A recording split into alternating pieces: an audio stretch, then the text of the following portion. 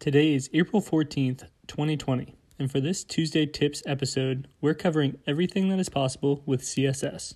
Let's dive in. CSS is one of the first languages that budding web designers learn. This is probably because the tangible results are easier and quicker to achieve than other languages.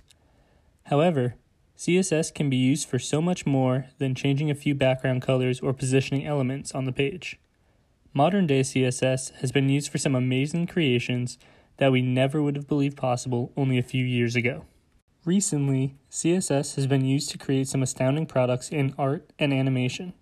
These creations range from a realistic painting made entirely out of CSS to 3D animated shapes and objects like an X-Wing from Star Wars.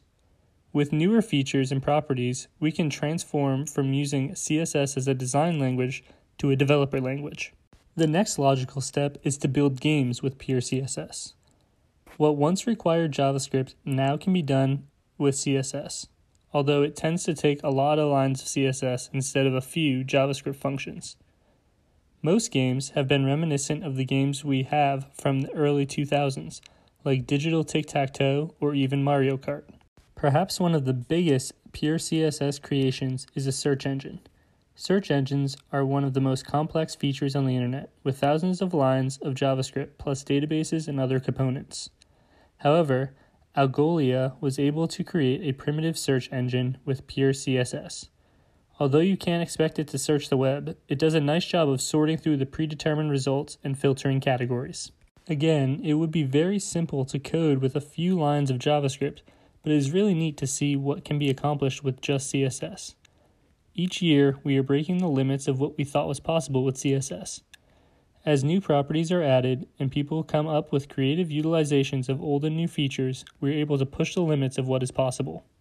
Even using CSS in JavaScript frameworks like React or Angular is helping to progress the language.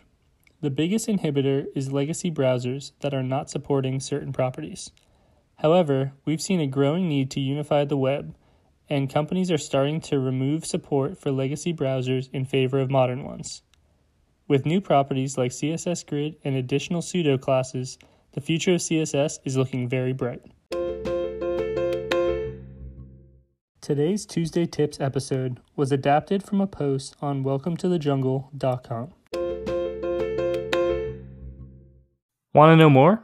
Head to fewdaily.com for more of today's topics and other front-end web content. If you like what you heard, be sure to rate, review, and subscribe on your platform of choice. That's all for today. Tune in tomorrow.